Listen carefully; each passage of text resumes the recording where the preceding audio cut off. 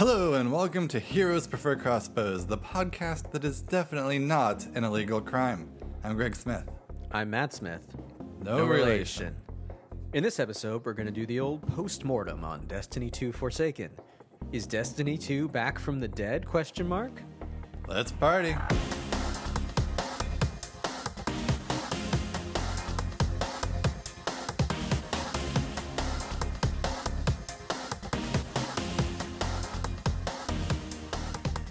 It's been 3 months, and we couldn't. At first, I think we were like, what happened in Destiny 2 Forsaken? And then we wrote 3 pages of what happened in Destiny 2 Forsaken. So I guess a lot has changed, and a lot of it we've already started to take for granted. Yeah, we had to kind of look up the patch notes for the initial update to Destiny and the initial release of Forsaken to remind ourselves what... Oh, we couldn't use shotguns in the Crucible until exactly. 3 months ago? It already feels like it's been that way forever because...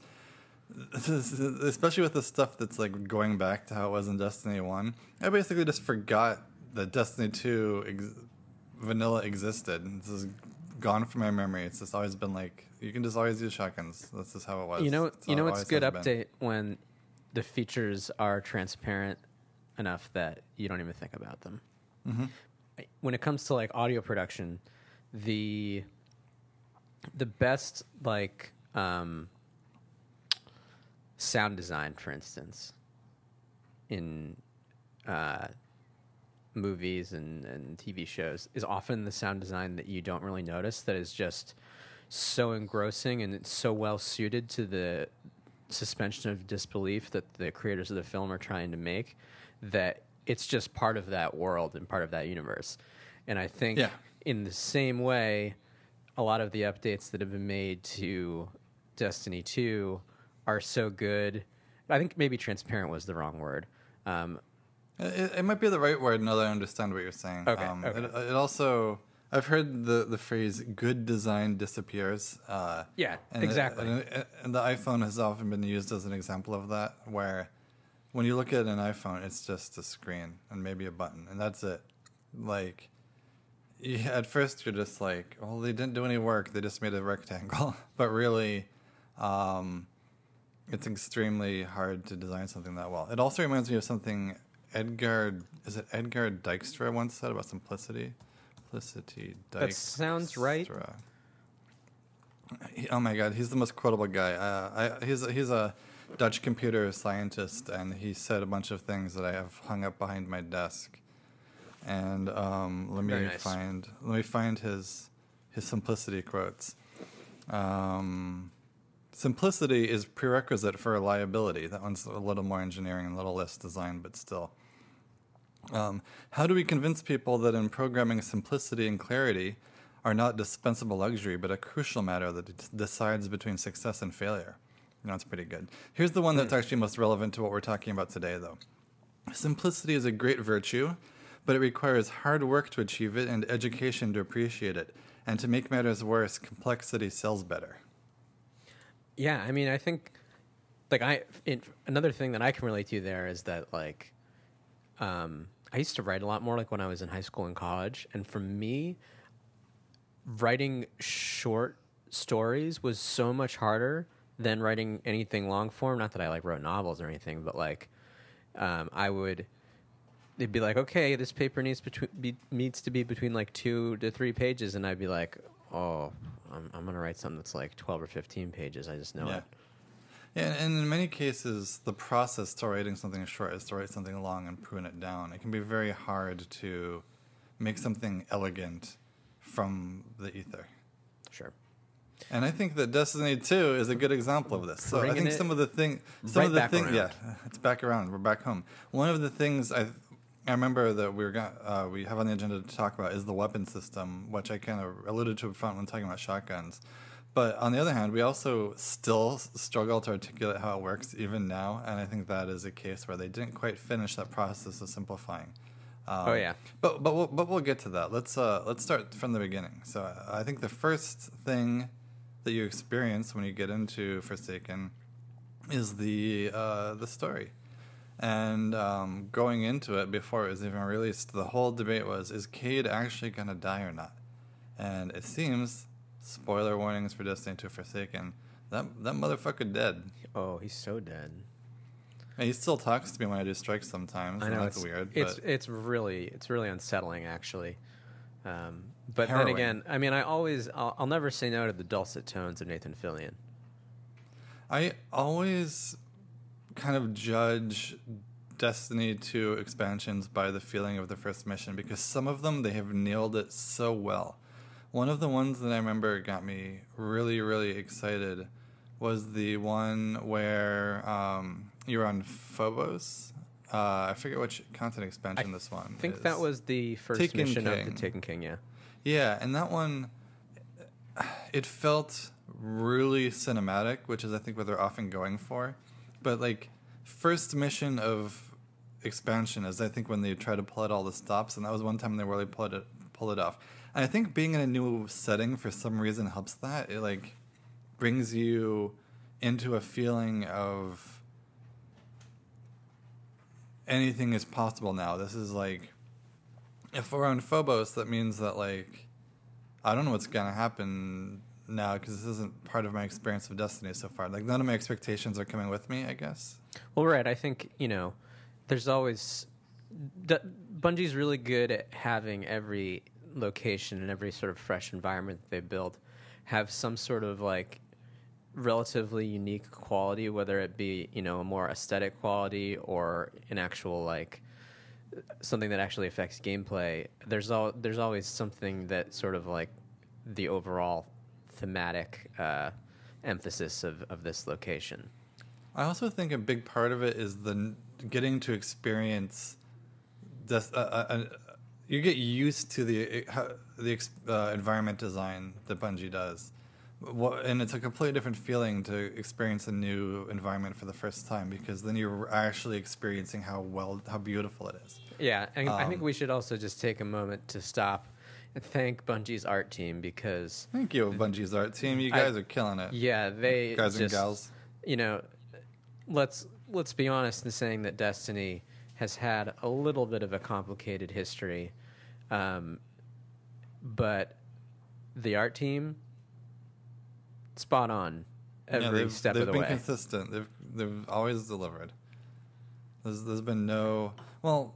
And I don't mean to speak ill of anyone else at Bungie. I think you're doing a great job. It's just... I can't believe you said that about everyone else at Bungie. The expansion with the Iron Lords, what was that one called? That was called Rise of Iron. Rise of Iron, the intro mission, I remember, like, failed to deliver on this front for me. Even though it was a new setting, it was, like, white and blizzarded, and you were, like, inside a snow lift the whole time. And I felt like... Yeah, that's right.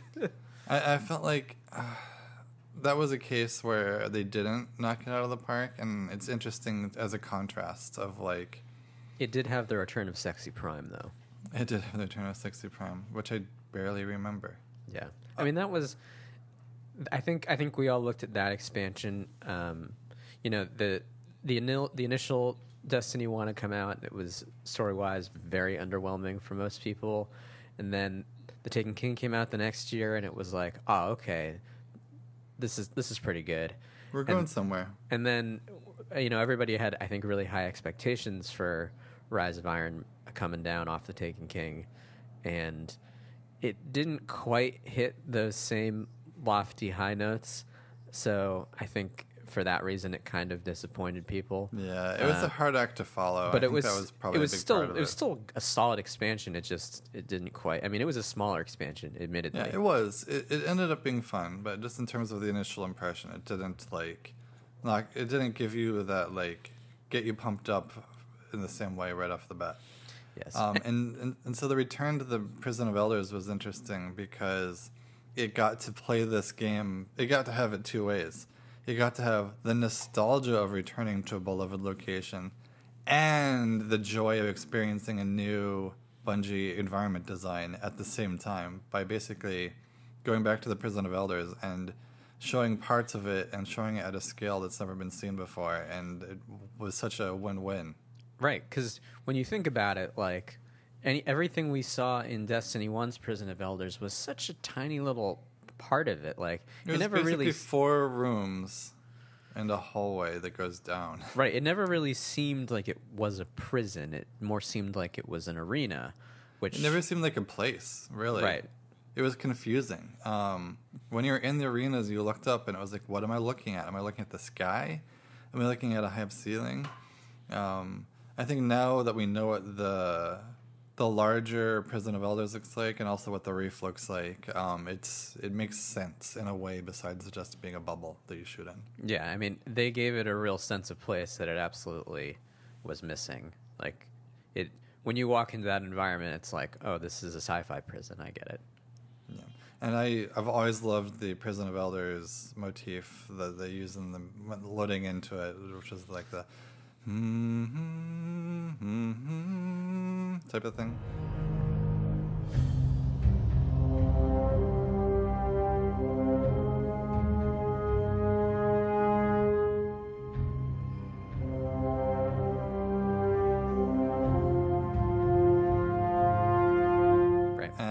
Then as soon as they played that, like pretty early on, I was like, yes, this is it's all coming back, because music is always such a good way to connect you to a feeling you had before.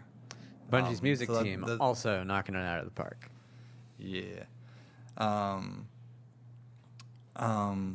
So that mission was good, and Cayde got a shockingly long cutscene. I think they had everyone on the team write down their idea for what would be cool for Cayde's death scene, and then did all of them. Yeah, they're like, what if we killed him like 5 different times? What if he used Golden Gun and a throwing knife and a solar grenade and stabbed somebody with his unicorn horn, and then he just got to have every like dramatic cowboy hero moment possible, one after another, until the cutscene was over. It was definitely in my top 5 Destiny cutscenes, I would say, and some excellent voice work from Nolan North as Cayde 6. He did. I mean, I guess if you can't get Nathan Fillion, you know, it's not a bad second best to have. Yeah,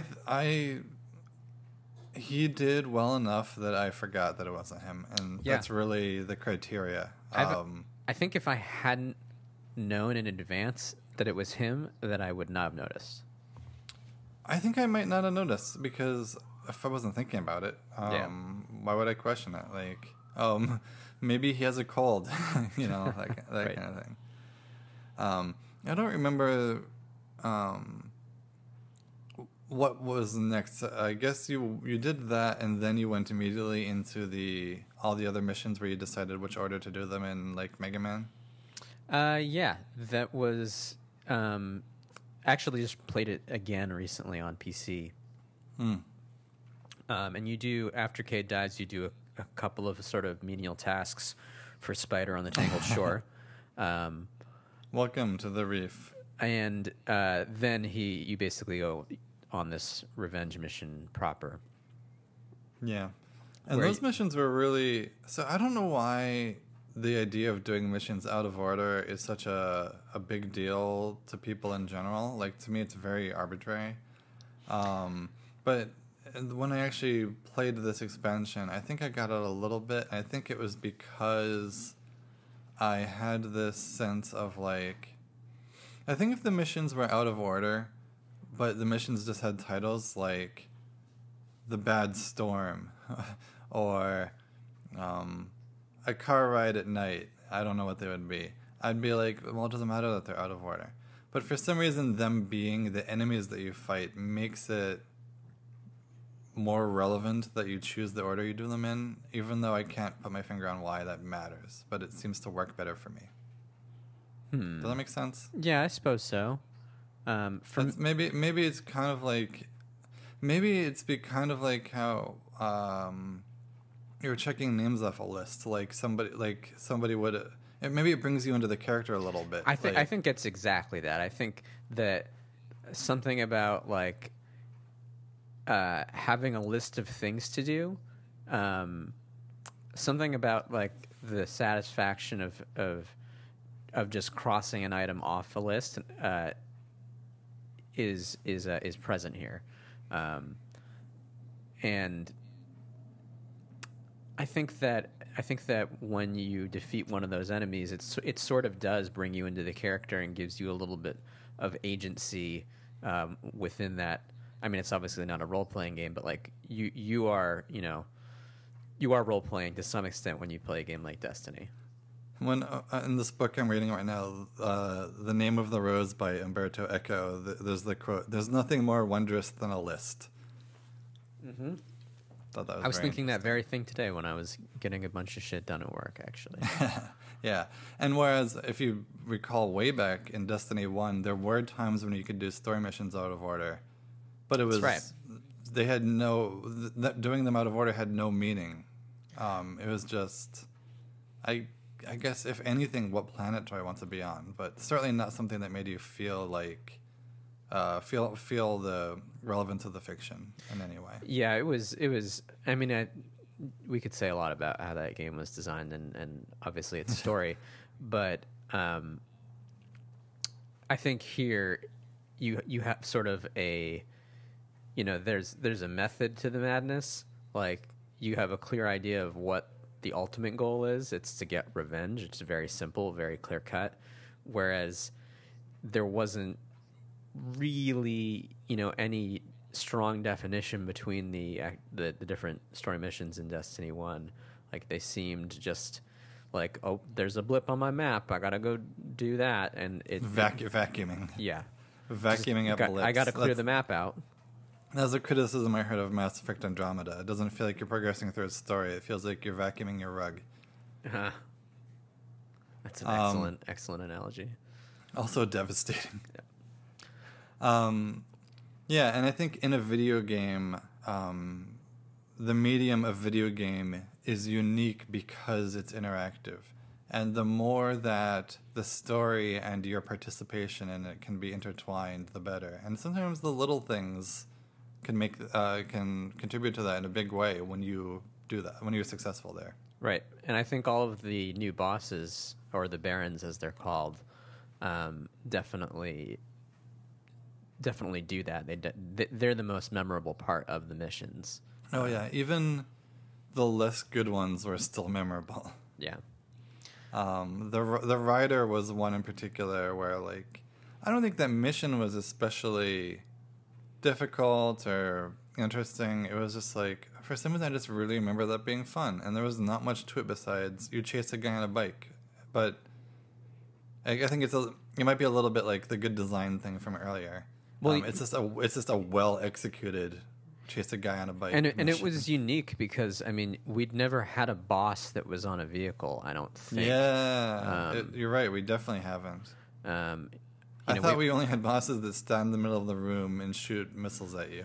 I think you've had like mini bosses that are tanks, but never like, at least not that I can think of, like nothing like that. Nothing as kinetic as that.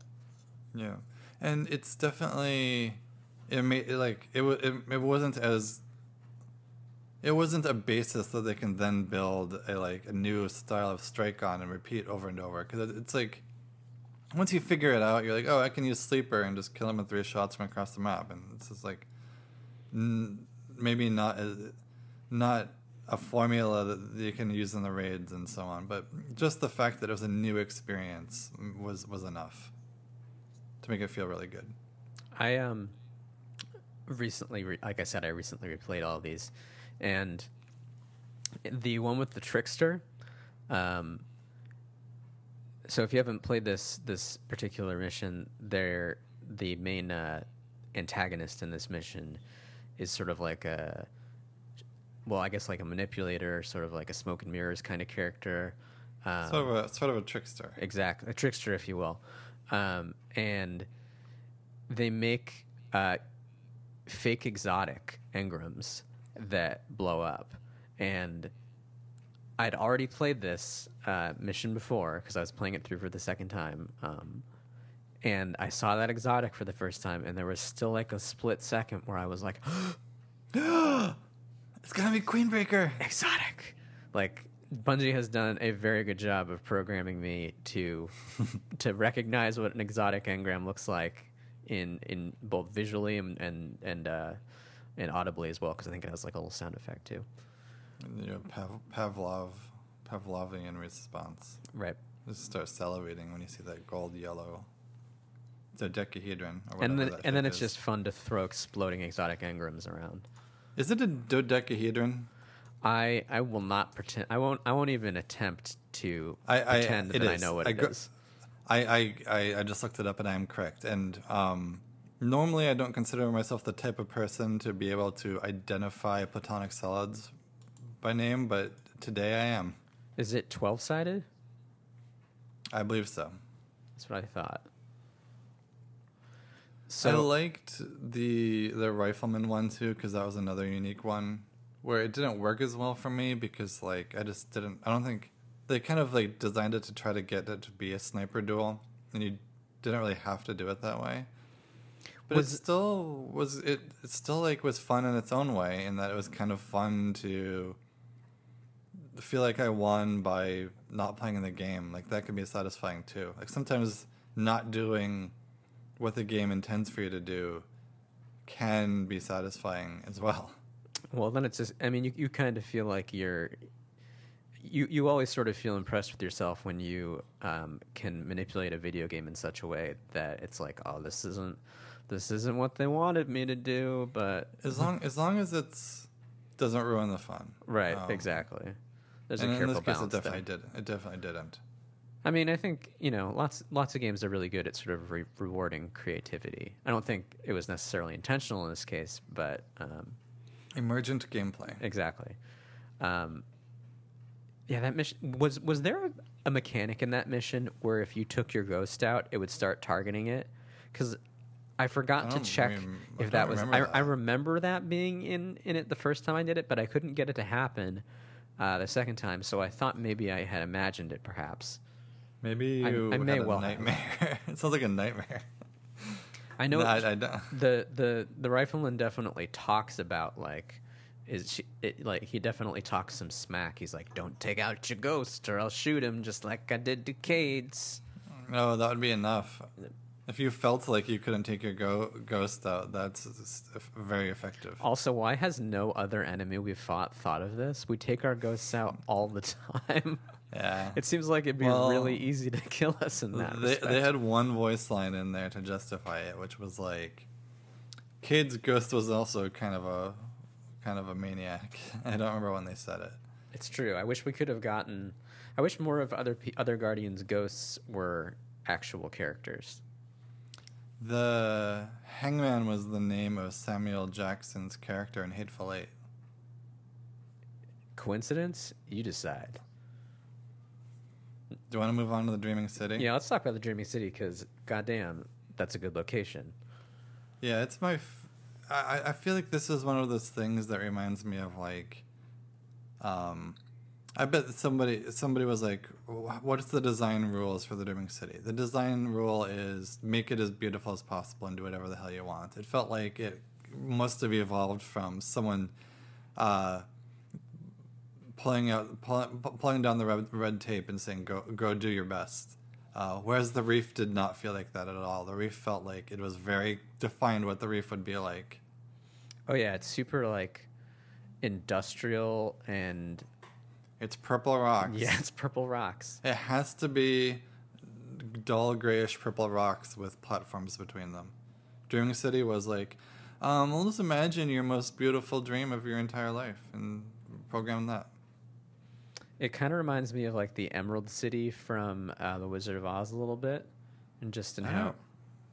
I don't remember what that was like. Did they show the inside of the Emerald City? I feel like maybe it wasn't in the original movie, but I think it's appeared in subsequent adaptations of that story. What? I can't think of any off the top of my head, but City.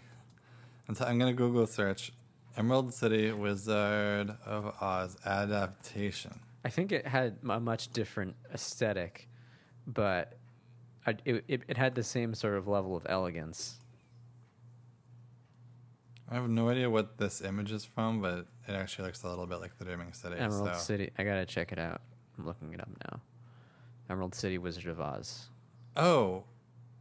NBC Emerald City TV show, 10 episodes. That's the thing I'm looking at art from right now. Oh, okay. Interesting. Huh. So yeah, it was a great environment. I wish there was more that I wanted to do there, but the raid is enough. I think. I know the blind well is there, but I feel like I squeezed all the enjoyment out of that already. But I don't know. I think you really liked it, right? I do really like it, although I feel like I definitely don't enjoy it as much as like Escalation Protocol. Yeah. I feel like Escalation Protocol has a lot more variety. Yeah, it definitely does. And it has a lot more like individual tasks within each fight, within each round, whereas Blind Well is kind of just like shoot the shit out of everything you see, and every now and then there's going to be an invincible guy that you have to first kill another guy to kill him.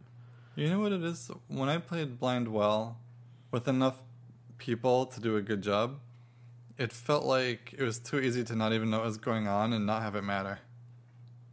Yeah, I mean, when you get high enough level with enough, especially with a lot of high level people, like everything sort of starts to just feel, especially that just starts to feel kind of vanilla. It's like where in Escalation Protocol, even if you're over leveled and you have a lot of people, it's still sometimes somebody would forget to go to one of the gates where you had to shoot the crystals. I mean, there was just more mechanics. Like there was just things. It wasn't really just about shooting things, which is more or less what Blind Well is. Yeah. The raid has been awesome so far. We've only gotten to the third fight. Like just the beginning of it. Yeah, we only had... Did we only have one session or two? I don't remember now. I think we only did one session. We've only tried it that one time. We did pretty good for one session, I guess. Yeah, And we were doing it pretty blind. The first session was fun, matching up all of these symbols, and running into... The first fight. What did I say? You said the first session. Sorry, yes. The first fight. Coley the Corrupted, the first fight. I didn't really care for it that much. I felt like it was too... the complexity was meaningless. It was just like, just do these arbitrary things and then shoot the person. True. The steps do seem kind of disjointed. It's like, you do A, you do B, and now you run into a Heidi cubby. Yeah, and it didn't feel like a real thing was happening. It just felt like there were raid mechanics I had to do.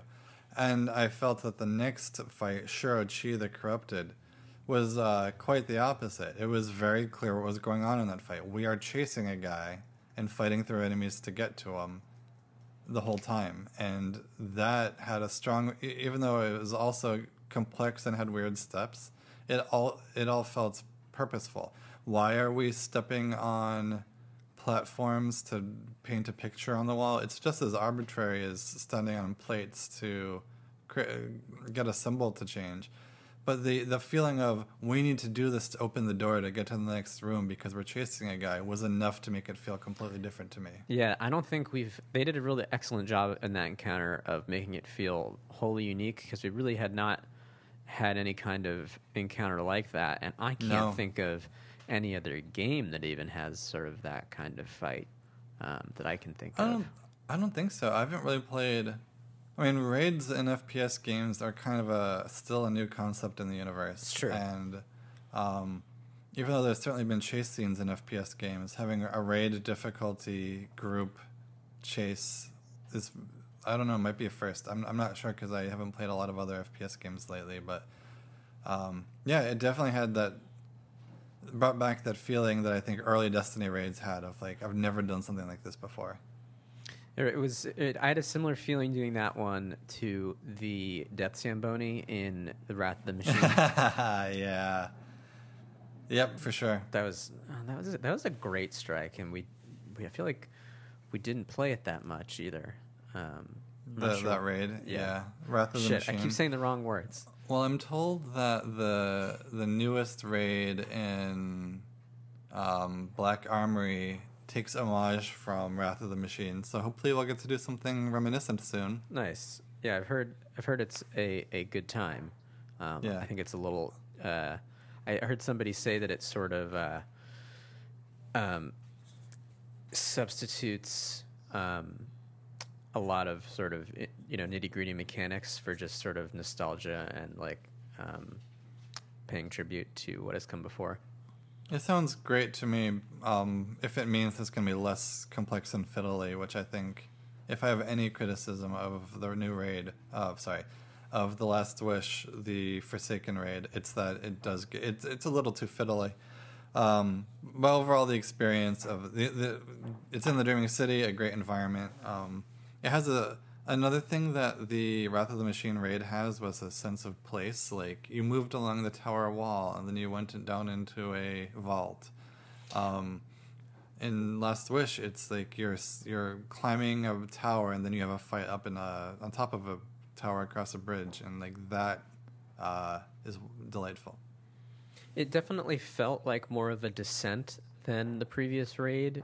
What was the name of the last raid? The one on the Leviathan.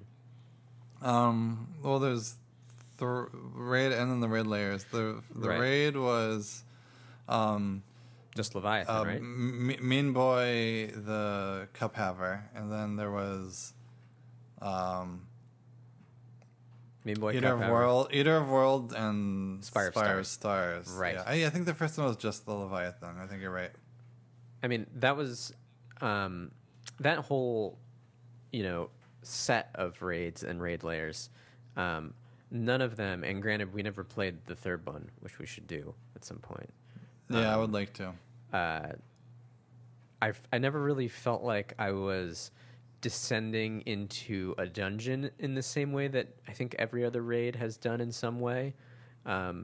Which Wish is you're ascending into a dungeon.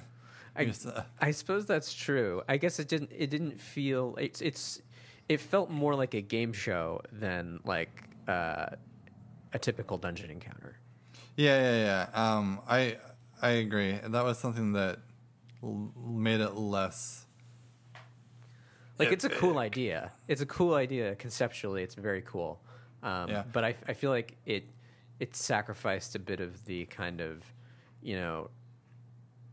nostalgic feeling you get when you. It didn't have the drama. Yeah, exactly. The drama of like going to the most dangerous, the most terrifying place has been. It didn't. It supports getting back to the idea of like the mechanics and the story playing off each other. The most difficult challenge, also in terms of gameplay, also being the most terrifying place, is very appropriate, and they play off each other, and that's the strength of many of the raids. I think that raid suffered from because I think every other raid, there's a boss at the end of the raid that is like an existential threat to like to you and to the world, and in Leviathan, it's just kind of like this guy invited you here, and you're gonna be his playthings basically, and it's kind of like otherwise we probably could have ignored this guy and it wouldn't have been a problem, or at least it didn't feel like it was gonna be such a he didn't feel like a threat to the solar system in the same way. It just feels like it doesn't matter. Right. It's like, oh, I guess we were bored this weekend, so I guess we're gonna go. This guy in this giant ship invited us in, so let's go see what he's all about. Yeah, the feeling that it matters is really important. Want to talk about Gambit? Yeah, Gambit is probably my favorite part of Forsaken. Yeah, it has to be. It's kind of like some parts of the raid.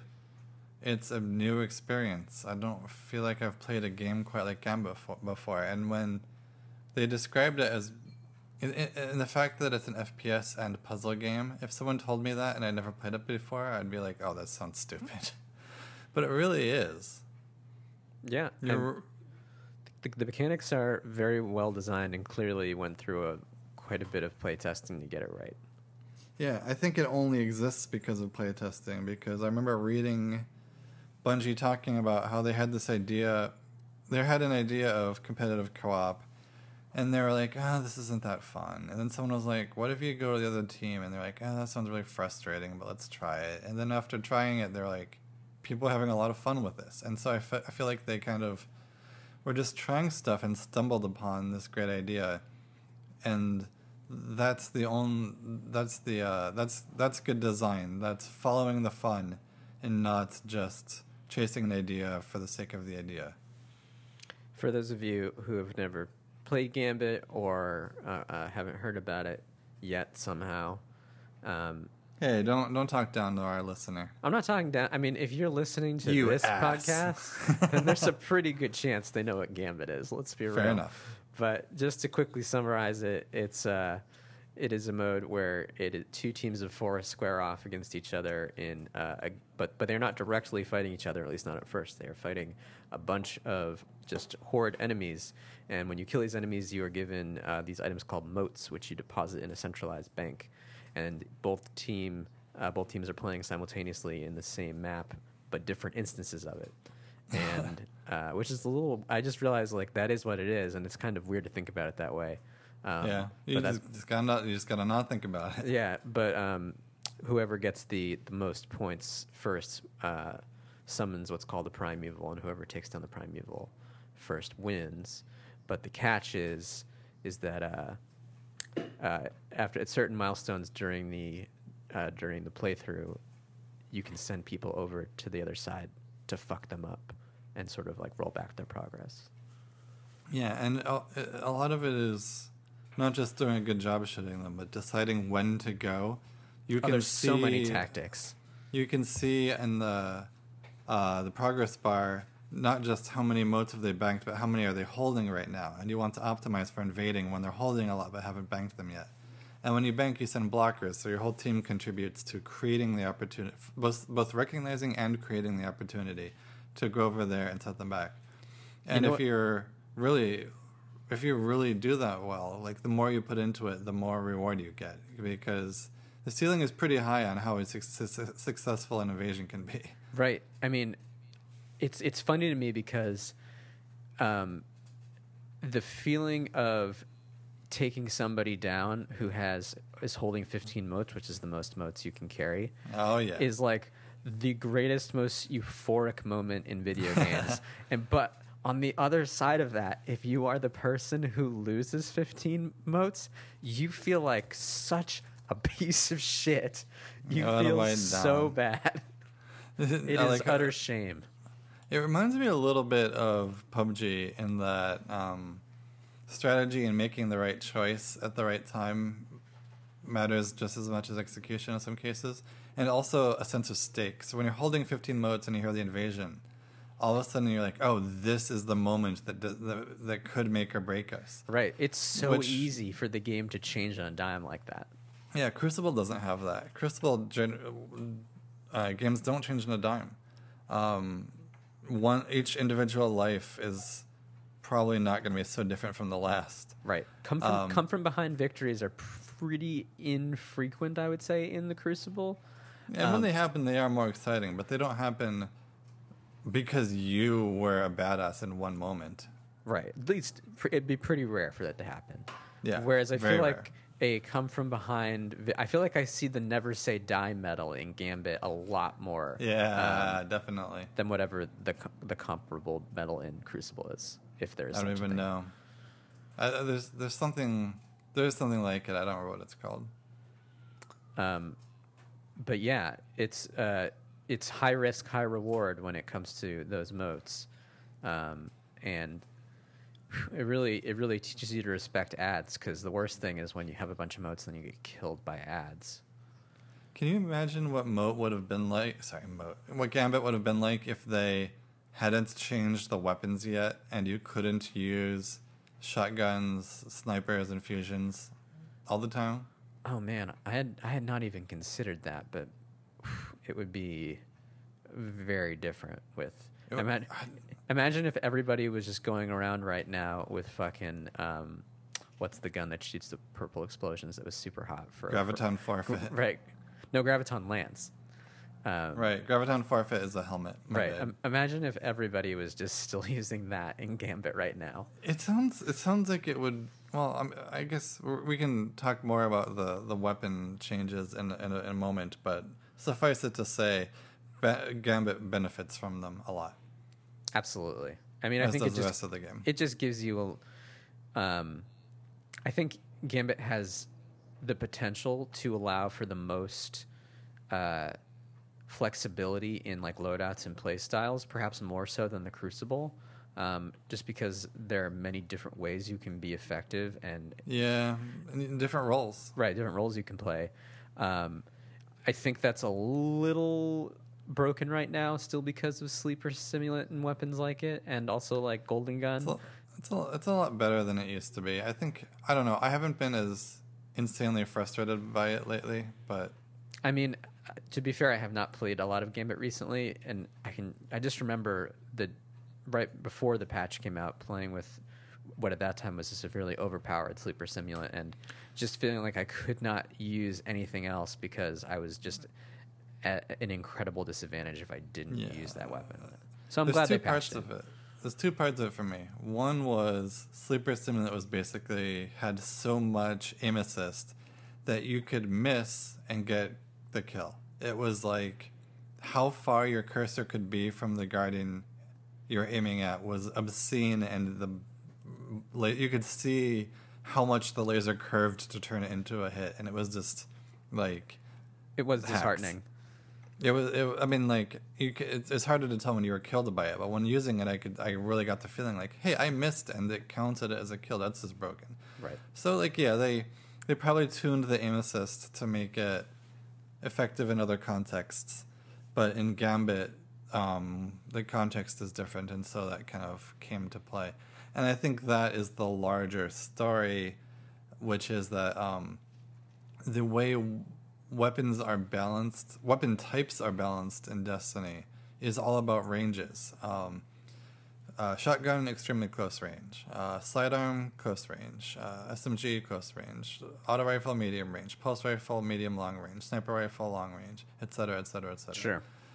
And in Gambit, you are fighting other Guardians in much longer ranges than you were in Crucible, and so basically all of the long-range weapons got scrutiny in a way that they hadn't been really tested in other activities, which is why the Sleeper Simulant being kind of broken in the way it wasn't an issue until you got into a situation where those types of encounters happened. And I think that's really cool in terms of like opportunities for experimentation with loadouts and trying new things. I think it might mean that linear fusions are like still OP in Gambit where they're not in other things, but I don't know. They'll work it out. Work it out. Anything long range is going to have an advantage. I think recognizing that fact, if Bungie can respond by providing a greater diversity of long range weapons, then that might help to keep things, a little fresh. They know how to do weapon balance. It's just that I think the new activity meant like it cast a light on an area where the weapons weren't balanced, and they were like further from being balanced than they had been for quite some time. Yeah, but they can fix it over time. They know how to do it. I just wish it was faster. Want to talk about the new soup? That good soup. The good soup. That's how we differentiate our podcast. We say good 3 times. Good. That's our brand. Yeah. Welcome to Good. It's not derivative. Heroes prefer good podcast. Heroes. You almost said 2 goods. So close. I think that we can maybe add some more goods just for safety. Good. All right, so good arc staff blocking is very good. And arc blade was always my favorite soup, and I'm abbreviating super for anyone who's confused why I like soup so much. Some people call them ultimates or alts. Blocking with the arc staff was kind of one of the least exciting super changes in Forsaken on the surface, and I was like, blocking, that's not really glamorous. But what it does to the arc staff super is make it feel more balanced, because as far as the roaming super goes, it's low, and It was very effective just because it was strong, but being slow and strong. Right, you open yourself up to just getting killed mid-super. It made it very opportunistic, and it felt very frustrating to pop your super, and then your enemies are far enough away that you can't close the gap, and then you're just useless. Blocking gives you something to do with that situation, which is I can deflect bullets back at them, or I can block while I bridge the gap, or I can block until they reload and then move up. It kind of makes it less situational. Doesn't change the fact that it's very strong. It just makes it as strong in more cases. I have not actually used this super myself because I haven't played as a hunter since the update. But do you feel a little bit like Darth Maul? No.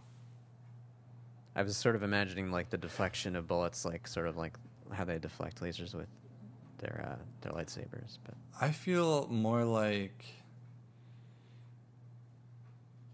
Ewan McGregor. Oh, okay. You mean Obi-Wan? Because I just or Alec McGinnis, if you prefer.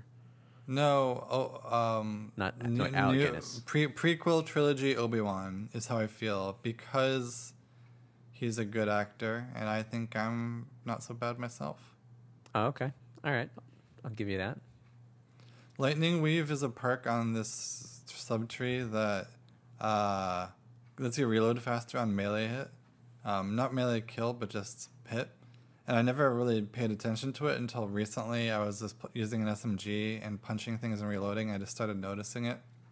And all of a sudden I was like, oh, this is extremely fun and good buff. And I just never, or perk or whatever. And I just had never noticed it. So that makes the new Arc Staff super, while not glamorous, has been a welcome addition. The next one, go ahead. I was just going to say, any effect in Destiny 2 that makes your reload speed faster is always awesome. Like, just the tactile feel of that always feels really good. Yeah, there's some that don't proc enough. Sure, I just mean when it actually happens. Oh, yeah. There's a voice, it's a hunter exotic, I forget which one it is, that lets you...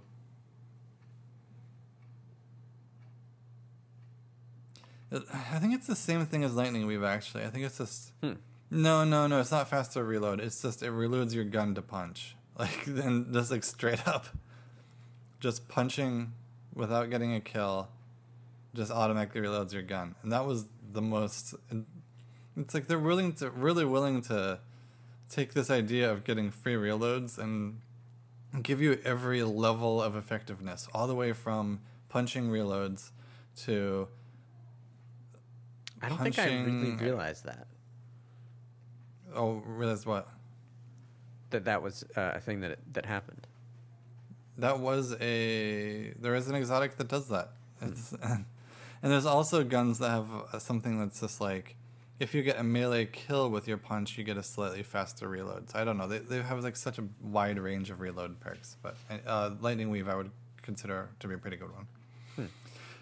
The super I was most excited about, because I loved Arc Blade back in the day, was Void Knife Boy, I believe it's called. I thought it was going to be my favorite, because not only did they bring back the idea of running around with 2 daggers, but except with better animations, and also the ability to go invisible and see through walls. In practice, it just wasn't as OP as I imagined it being. I imagined you being the Predator, basically. Yeah, seeing through walls in if someone's like, for example, in the Crucible, if someone's far away, seeing where they are doesn't really matter, and if they're close, there's actually a pretty good chance you kind of know where they are anyway. So there's been very few cases where I used it, and like, if I'm gonna turn a corner while using that super, I'm going to be ready to stab. I don't need to know that they were there or not. So I don't know. I guess it's not as... It doesn't really fulfill the fantasy as much as I thought. It's all pomp and no circumstance. It was really fun in Gambit early on when people didn't know Gambit well, and I could sneak up on a team and like just stalk the one person with 15 motes and then take them out. But once people got to the point in Gambit where they realized there were only 2 places you could spawn when you can invade, in effect... Right. Going invisible didn't matter. They would know exactly what to look for. Yeah, I mean, you can spot it after, like, you can get good at spotting it, I think, after a while. Yeah. And the other new Hunter Super is called Fire Knife Boy, which is basically a Nova Bomb for hunters. It's sickanimation.com. And there's an exotic for it called Shards of Galanor, which I believe is a Lord of the Rings reference, because in Lord of the Rings there was something called the Shards of Elendil. Is that it? Shards of Elendil. That sounds sufficiently Tolkien-esque. Shards of Elendil. Oh yeah, it's totally it. And in fact, the description of that hunter exotic is something about it being beyond my skill to repair, which I think is also like an adaptation of a Lord of the Rings quote. Anyhow, that's the one that basically, if you get kills with your Fire Hunter Nova Bomb, it recharges your super, and if you get enough kills, it recharges it fully. So if you're effective, you just get infinite supers. And I know other supers for like Warlock, I think, have had something like that in the past. What was it? Do you remember? I don't remember. I played so little Warlock, especially in Destiny 1. Yeah, well, it's nice to finally see hunters getting some love with the infinite super fun. And also that subclass gets to throw 3 throwing knives instead of just 1, which is obviously... How could you say no to that? 3 is better than 1. That's just basic math. It's just more fun, too, because... I don't know.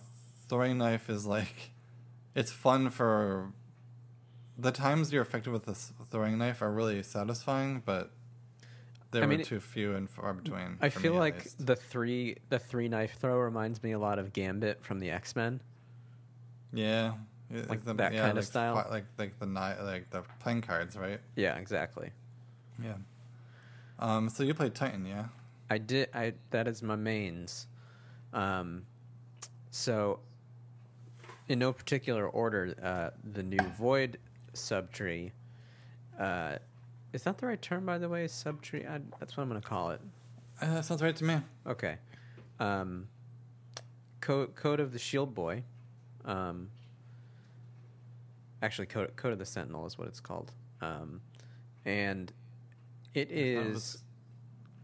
I thought it was Code of the Shield Boy. It's one of those two, definitely. And this is a subclass that's all about protecting your team and also outputting damage, especially to ads. So the new super puts out a giant shield in front of you, and anybody who shoots through that shield does increased damage, and they're also protected from pretty much any incoming damage. It even blocks basically everything. It blocks the Chaos Reach super from Warlocks, which is an incredibly powerful super. There have been several clutch moments in, I think, both PvP and Gambit, where I have deployed the Sentinel Shield just in time to prevent somebody from killing me with the Chaos Reach, and it just feels like, oh man, this is a serious shield to be able to put up with that giant output of energy that the Warlocks are able to generate. Yeah, it's really fun when the supers counter each other, like how the Arc Staff blocking can deflect the Fire Knife Boy knife super. The first time I did that, I just like panic blocked, and the fact that I killed the person who was supering me with the deflect was just such a moment of pure joy. I feel like that's something that Bungie has gotten better at over time, like creating supers that work well as counters to each other. I think in the original release of Destiny, there was just some supers that countered others just because, that was the way they were programmed sort of arbitrarily. But I think this time around, there's definitely a little bit more thought put into it, a little bit more of the design philosophies about how the supers interact with each other. So anyway, the other thing that this super does is anytime you do any kind of void ability damage, whether it be doing melee attacks with your shield, whether it be hitting people with the just a melee ability, or using grenades, you put what are called void detonators on the targets, and they very quickly spread to other people that are nearby as they explode.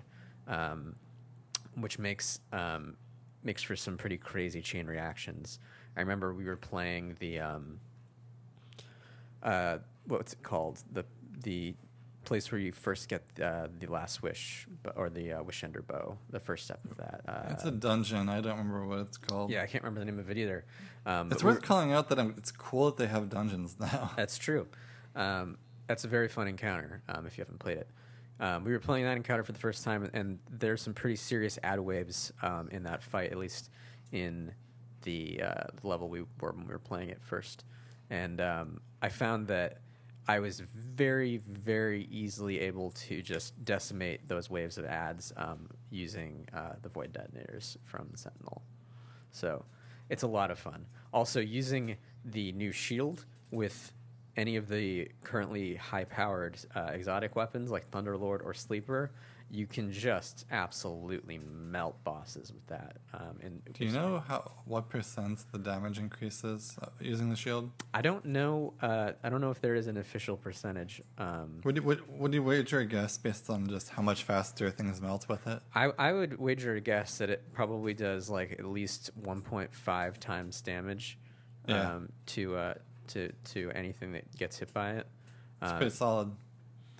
So, especially if you have especially in like Escalation Protocol, which is already an activity that we're way over leveled for, and you're using that shield and you're using Thunderlord or Sleeper, and you have like 5 people shooting through it, it's just comical. It's just silly how fast some of the bosses go down. That's fun. So I really enjoy that subclass. I also really enjoy Code of the Striker, Code of the Missile Boy. Sorry, it is called Code of the Missile. No, Code of the Missile Boy. You gotta commit. I gotta stick to this. Convention. Yeah. You gotta commit to Code of the Star Boy. McElroy based boy humor. It's true. I mean, we don't want to step on their branding. I saw a YouTube video that was every time they said boy in the first 420 episodes of their podcast. That's the greatest thing I've ever seen. Okay, I think now that we've recognized what we're doing, I feel comfortable moving on. Okay, good. As long as we're all on the same page. Yep. So the Code of the Missile Boy is probably the silliest super that exists in Destiny. It sure is. I've never used it, but oh my gosh! Just when it happens, especially I think when you see somebody else use it, it's like, oh, it's so silly. What are you doing? If you haven't seen the super, it like the body of the Titan basically turns into a mortar, and you just sort of arc through the air, so in a similar way to the Death from Above, and also sort of in a similar way to the current melee ability that this subclass has. But you can kind of control the trajectory in a way that you've never been able to do before. It kind of reminds me of shooting like homing missiles in the original Metal Gear Solid. You can kind of just sort of like there's constant momentum, but you can steer them a bit, and it just makes for this. Just the image of a Titan just throwing their entire body at somebody. There's just something very silly about that.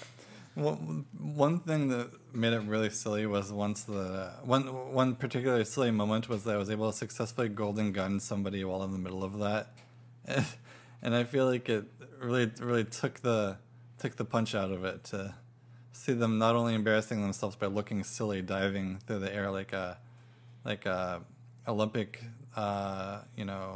ocean pool diver. That's what they're called, right? But also it's just pop, you're gone. I don't know. It's funny. It can definitely make for some funny moments. We can edit that out. It's okay. There's also this moment. I always find that if a boss has just a little bit of health left, it's very funny to be like I feel like you need a one-liner right before you dive into him. Like it's like, this is for Sandy or something. I have an idea for how to make the super 1 degree better. Do you want to hear my idea? Exact same thing, except instead of doing the pose they do, they T-pose. Arms stretched out to the sides, and then they still dive headfirst into the enemy. And they close their eyes when they do it the last second, too. They have to close their eyes, yeah. They're wearing a helmet, so I don't know how. Let's just say that they do. Yeah, as long as I know their eyes are closed, it'll feel right. Right, exactly. The super definitely makes me want to use the striker, which is something I didn't really do nearly as much at the beginning of Destiny 2, because they had traded making it a very powerful super to a super that could be more could roam, because the original striker strike was just boom, it's done, kind of like Nova Bomb. Yeah, I feel like that super tells the whole story of power creep in Destiny by itself. Right. Everybody has gotten more powerful because you have to offer. Well, you don't have to, but it's very common in video games. As you release new content, you have to make the new things appealing, and you make them appealing by making them more powerful than you had before. And I think that particular super was, okay, you used to be able to slam once and kill anyone who was very close to you. 2, you can run around and do it a bunch of times, and also you look cool because you're running full tilt. 2, also your body has a missile and you soar through the air. Right. It's like, where does it end? I can't wait to see what Destiny 3's supers are like. Just ridiculous, over the top shit. They're probably going to add anime backgrounds to the supers. Yes. But when you pop your super, the game freezes and it just shows a close up of your character's face yelling. Excellent. That'd be great. The last thing I'll say about this new subclass is it has a side ability of when you slide into ammo, it will automatically reload the ammo you pick up. So I've found that to be. I've had a couple moments where I've had a shotgun in PvP or some other activity, and I have been out of ammo for it, which is something that happens pretty frequently if you're using a shotgun in the Crucible. That feels very John Wick. And yeah, it's exactly what it feels like when you slide at a brick in just the right moment, and it reloads your shotgun for you to get a kill. You know what's funny? I haven't seen John Wick. I just say that instead of The Matrix now, and it works. I mean, if you're looking for cool gun moves, look no further. Yeah. So the final new subtree is Code of the Hammer Bro. I was gonna go with Hammer Mario. I was gonna go with Hammer Boy, but I think Hammer Bro it's got the Mario. It's very unique. It's probably my least favorite of the 3 Titan ones. The new Hammer Super is fun, but it doesn't feel especially dissimilar to some of the other special melee weapons that we've gotten in the game. Like, it feels a lot like the axe that we got in Rise of Iron. It has a few things that make it different. Like, you can spin around with it, which is good at clearing ads. But overall, it doesn't have the same kind of novelty that the other 2 Titan Supers have. However, the throwing hammer that you get, which is your melee ability, is a precious, precious child, and I will give my life to save him gladly. He's my baby boy. Yeah, that's fun. That's a very fun ability, and it's a nice way to get a little bit of a health regen too. If you're in a, it's great when you are in a one-on-one fight in PvP, and you both have emptied your magazines, and both of you have a little sliver of health left, and you can just boot a little dunk, and it just kind of conks them on the head, and they're dead. That's awesome. Yeah, the metal hitting, forge type sounds have always been effectively used by Bungie. I know somebody there loves that sound. Kind of like when the Hammer Super first came out, the sound it makes when you pop your super became feared by all. And they continue to use that kind of metal hammer hitting metal sound in other things, like also in the Black Forge when you throw the orbs into the forge. Is that what they are? I haven't done this yet. It makes a similar kind of sound anyway. It also makes dubstep sounds. I've been trying to Destiny in the Northeast of the United States has been having a lot of issues the last week, and it wasn't until yesterday that I was actually able to get into the Black Armory in the tower for the first time. It kicked me every single time I tried to do it.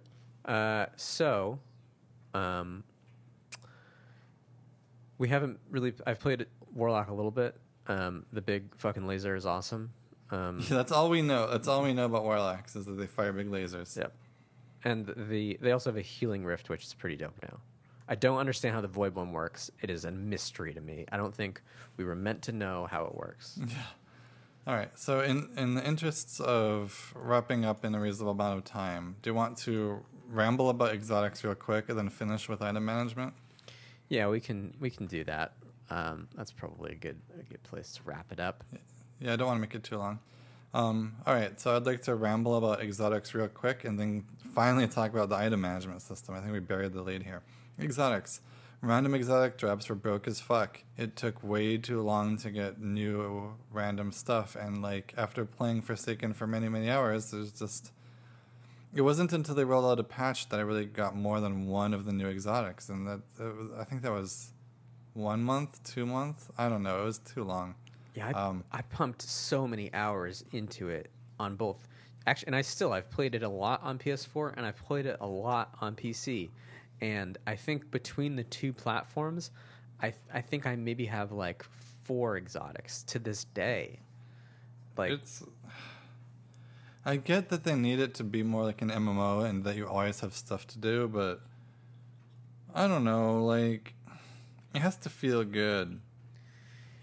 I want to play the new content with the new guns. I know we've spoken ill of Bungie in the past for making exotics too easy to get as well, but I feel like they've overcompensated a little bit here.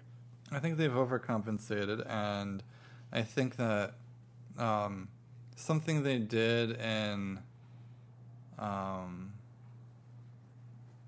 in the past was have some exotics that are easier to get than others. I think that was a pretty nice way to handle this. Yeah, I mean, there's a few that are the exotic quests, and those, we can talk about those too in just a second. In the fact that let's just go on forever, and that's all I have to say. They're just slogs. Yeah, they're so many of them are like do the same thing 3 times with progressively more difficult. It's like, just give me. I mean, there were some moments that were good. Like, I really liked the final part of the Ace of Spades quest, where you got to hear those little codas from Cade talking to everybody about if you killed me, X blah blah blah. Yeah, that was clearly the one that got the most effort, and it showed. Not only in the fact that it got its whole story mission, but also just the tasks you had to perform in Gambit of like getting hand cannon kills against invaders. In fact, I think they made it easier so that more people could get it. I liked it how it was before. It was an actual challenge and not just something where you just put in the hours. I want a challenge, not a like agenda. Agenda's not the right word. I want a challenge, not a time sink. Right. There needs to be. You give me a reason to do it. Like, other than just the reason being to get the weapon or Make whatever. It fun. Make the journey fun. Right. I don't want it to just be a grind.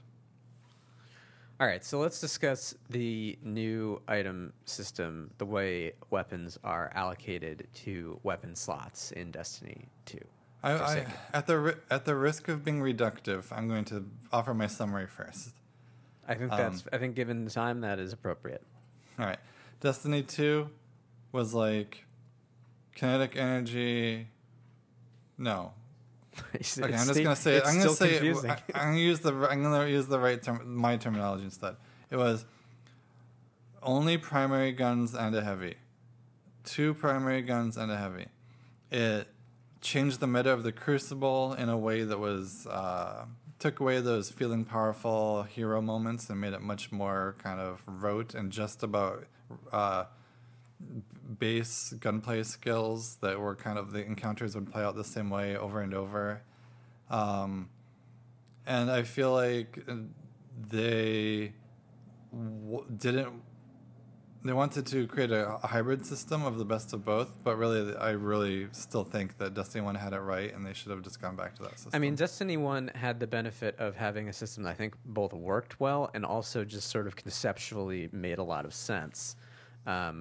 And the way we have it now, I think, is better than how Destiny 2 began by a wide margin, but it's still super duper confusing to think about. And maybe that's just because we're used to it being one way, and now we're having to unlearn things that we've spent the last 4 years learning. I think there's only that's true to a certain point. It's definitely also objectively convoluted. And the things that the complication get you don't amount to much. Being able to equip 2 shotguns or 3 shotguns, like, cool in principle, but they had to balance it so that you're not overpowered, and they did that by not giving you enough ammo, and so it's not really viable. So it's like, why would you do this just for shits and giggles? You're not. The real fun of having things offered to you by the game is for you to figure out, how can I work with this? Like getting an exotic, you can say, oh, I can. If I alter my playstyle a little bit, I can be more powerful than I was before. And I don't get that feeling out of the complexities of this item management system. I think ultimately, when I play for effectiveness, I just do what I would have done in Destiny 1. A primary, special, a heavy. We were trying to a pre-pro on this episode a little bit last night, and we still found ourselves struggling to sort of articulate how this system worked and what the correct terminology was for each slot and each type of ammunition. As soon as I figure it out, it slips from my brain immediately. I've never been able to hold onto it. Like I said, we're being forced to, we have gone for the last 4 years with being like, the first slot is white ammo, the second slot is green ammo, and the third slot is purple, and now that isn't necessary. Other than the purple ammo, with the green and white and the kinetic energy slots, that's not true anymore. They can, and as a result, I think what that does to me in actual gameplay moments now is I will have like a shotgun equipped, or something that for the rest of, for the first half of Destiny 2 was a power weapon, and I've now gotten used to it being a power weapon, and I'll try and switch to what I think is a primary weapon when I realize that, oops, I was already using my kinetic weapon. The most confusing thing for me is certainly having the shotgun in the primary. I'm just going to use the terminology that might be wrong and not apologize. Having a shotgun in my primary slot, confusing every time. Still not used to that. Right. Or sniper rifles, or I don't know if there's any grenade launchers that end up in that category, but certainly sniper rifles and shotguns, no question. Yeah. And the distinction of energy versus kinetic is so meaningless besides laser color. Right. That it feels like it feels like even in Destiny 1, they created these elements that are core of everything that happened. Like all your abilities have and weapons have well, not all, but most. They're blue, purple, or red. They gave them cool names: Arc, Solar, Void. It's such a cool idea. Everyone loves that. It's an RPG. It gives them RPG street cred. They've never really made it matter a whole lot. And I think this is another case where it's like... Especially when it comes to guns. I think they've done a better job with it, like accentuating the effects of Arc versus Solar versus Void in like supers and in class abilities and things like that. Yeah. As far as like the fantasy of I am a fire knife boy, absolutely. And it... If that had no gameplay meaning at all, it would be just as effective. But yeah, I think you're right. The weapons definitely, it is just a different color. It's a different, especially, I feel this way, especially with like the trace rifles. It's just like, here's a blue laser versus a red laser versus a purple laser. And we know it matters a little bit, apparently, for shields, but not enough that you would ever have to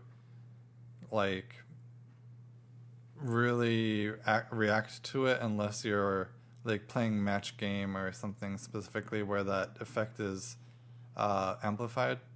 Right. It's pretty much just that one time. I just wanted to be clear. I recognize it does have a difference. It's just almost always not enough to matter. Yeah, I mean the amount of damage output that you do to something with a mismatched elemental type in Destiny 2, you might notice it do, maybe like with a sniper rifle, it takes 2 shots instead of 1 shot. But it's maybe in the grand scheme of things. Maybe even an extreme example. Yeah. But sometimes, like especially with exotic weapons, that weapon, even though it's a mismatched type, is just such a powerful weapon that it doesn't fucking matter. Yeah. Like Sleeper, like if you shoot something that has a void shield with Sleeper Simulant, You're fine. It doesn't matter. You're fine. The thing's gonna You'll die. be all right. Yeah. All right, so that's gonna wrap up our show for today. I'm Greg. You can find me as Peacebeard on Twitch and YouTube. My name is Matt, and you can find me on Twitch as Smeeth123 and on Twitter as Ma_Smeeth. I should really consolidate those two. I should make them the same thing. It should be Mother Smith. I mean, that was sort of the connotation. That was the random username, except it was Ma Smith that was applied to me when I worked at Apple. It was Ma_Smith at apple.com. All right. So I developed the nickname. Are you okay putting out there? Are you okay putting your former employer out there? Yeah, it was long enough time ago that I don't think it matters. All right, cool. Our theme song is Epic Song by Boxcat Games. And remember, good night. So I tried to help, but I hurt. I feel like this is a bad sign off. I feel we need a better sign off. I agree with you completely. Want to create a better sign off live on the show and just actually include this in the episode? Yeah, I think that's probably a good use of time. Man, I really wish that Kiss Your Dad Square on the Lips was not already taken, because that's like the best sign off of all time. Here's one I've got for you. Ready? Here it comes. Bye bye. Bye bye now. Bye. Goodbye. How about that one's I don't know. I think it might. I want to sit on that for 24 hours and see how I feel about that. And remember, don't ride an ostrich. They're not good as a means of conveyance. Or how about should it be a cautionary? I feel like a cautionary, like a warning of some kind. Maybe that's the wrong vibe. It can just be different every time. It could just be different every time. Maybe I should just look up a random fact. How about this one? And thank you so much for No, I need to start over. And thank you so much for playing my game. For playing my game? Yeah, it's the end of Mario 64. Is it really? Yeah. Holy shit! Like, I know that English is a second language for Nintendo. But I mean, come on, you got a copy editor somewhere, right? Yeah, he's kind of a caricature, isn't he? Yeah. Okay, well, it's maybe that's too deep a cut. Thank you for listening to our podcast. We love you. Thanks for listening to Heroes Prefer Crossbows. A podcast. A podcast. All of your base are yours again. No. No. Do what we should really do is include like a way to get in touch with us if people liked the episode, because I feel like that's something we're lacking is feedback. Well, like an maybe email how address? about this tweet at Matt at what was it again? Ma_Smeeth.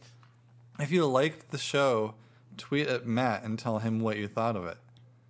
Yeah. And if you didn't like the show, tweet at me. I'm Peacebeard on Twitter. No, seriously though, we're doing this and we see numbers that come out of it, and like some people watch some episodes more than others, and we're curious if anyone actually cares or liked it, and if what you'd like to hear it from, if you care. And we are super interested in optimizing our SEO. So yeah, we don't make money for this. We're doing this as a passion project, but I think there's no point in recording a podcast if nobody's listening to it, and so. Let's know what you think. Just shouting into the void. Yeah. So anyway, I think that was actually a good ending. I think we don't need a sign off. I think that was beautiful. Yeah. We just needed a heartfelt moment of humanity at the end. Indeed. All right. See you next time, everybody. Bye-bye.